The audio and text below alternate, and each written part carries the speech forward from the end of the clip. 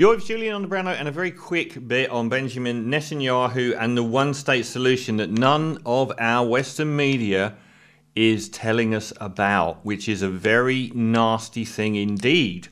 So Benjamin Netanyahu, the Prime Minister of Israel, came out recently and said yes, and said the quiet part out loud, that he rejected a two-state solution or any future independent Palestinian state, inferring that he wanted the West Bank and Gaza Strip to be swallowed whole by Israel. Everyone knew that was the case anyway, but they've been paying it lip service publicly for so long, even though it was just an excuse to grab more and more land. Now, it's not that simple. In fact, it is next to impossible. So it's a massive mistake for the hard right in Israel to go down this road.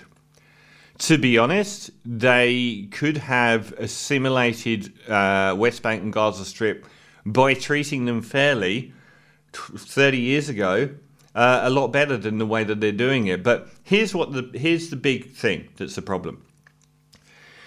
There's 9.3 million people living in Israel. 7.2 million of them are Jews. 2 million of them are Palestinians. In the Gaza Strip, there's 2.4 million Palestinians, and in the West Bank, there's 2.7 million Palestinians. So do the math. If they assimilate the Gaza Strip and West Bank into Israel, they've suddenly got a population of 7.1 million Palestinians in Israel and a population of 7.2 million Jews. Now that is a really dodgy paradigm for anyone on the hard right in Israel to even comprehend. Given that so many Jews in Israel are lefties who hate Netanyahu, how long would it be before the dominant government of Israel was Palestinian?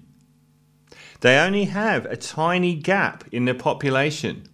Once you add all of those 2.7 and 2.4 million Palestinians to the Israeli population, which makes there two options, both of which would make Israel the biggest international pariah since Hitler, which is to expel 5.1 million people from the Gaza Strip and West Bank, or to create an entirely new Israeli society, which in a way it kind of has done, but to explicitly forbid half the population from having any rights, including specifically ever being able to vote.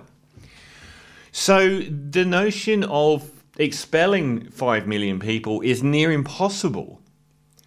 And to treat them worse and worse in the hope they'll leave, well, that's not been borne out. They've been treating them as badly as they can for decades, and they still haven't gone anywhere.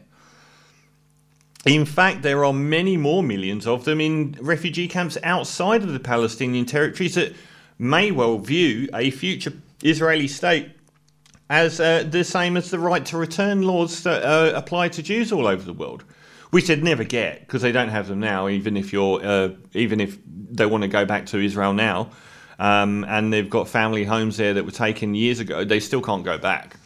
But how do you deal with that? You can't move all those people out. It would be one of the biggest exoduses in world history, and you can't live with them. So this is a mistake. The one-state solution isn't as easy as it's made out of swallowing those regions when you can't swallow the people either. So what do? It's a mistake to assume that they can assimilate the Gaza Strip and West Bank into Israel without something even more momentous happening to the state of Israel, which is a nearly balanced population between Jews and Palestinians. That would be an interesting one to see how they get out of that.